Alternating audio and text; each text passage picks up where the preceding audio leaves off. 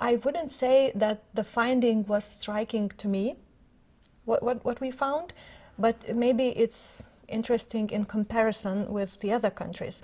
I would say the most interesting finding is that although our Lithuanian children are quite skilled internet users and they use internet quite often, and it's of course very good that they you make use of the most positive features of the internet, but neither they nor their parents aren't fully aware of the risks they can experience in the internet, and especially the parents.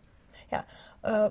First of all, I think parents should be interested more into what their children do online.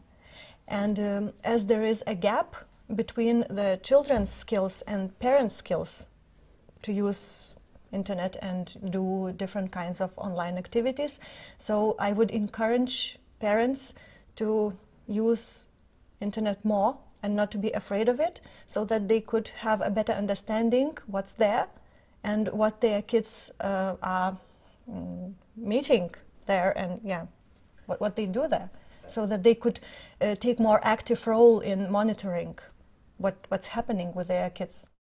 Our main recommendations to educational institutions would be to try to educate children at as early age as possible to use internet safely and of coping skills, so that they can go online safely.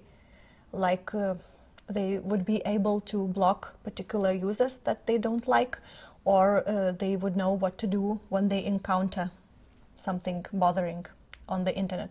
And to political institutions, I would recommend to try to develop some kind of system how to educate parents and teachers digitally, so that the gap between their digital skills and their children's digital skills would not be so big, and they could support their children. Perfect. Did you want to do a version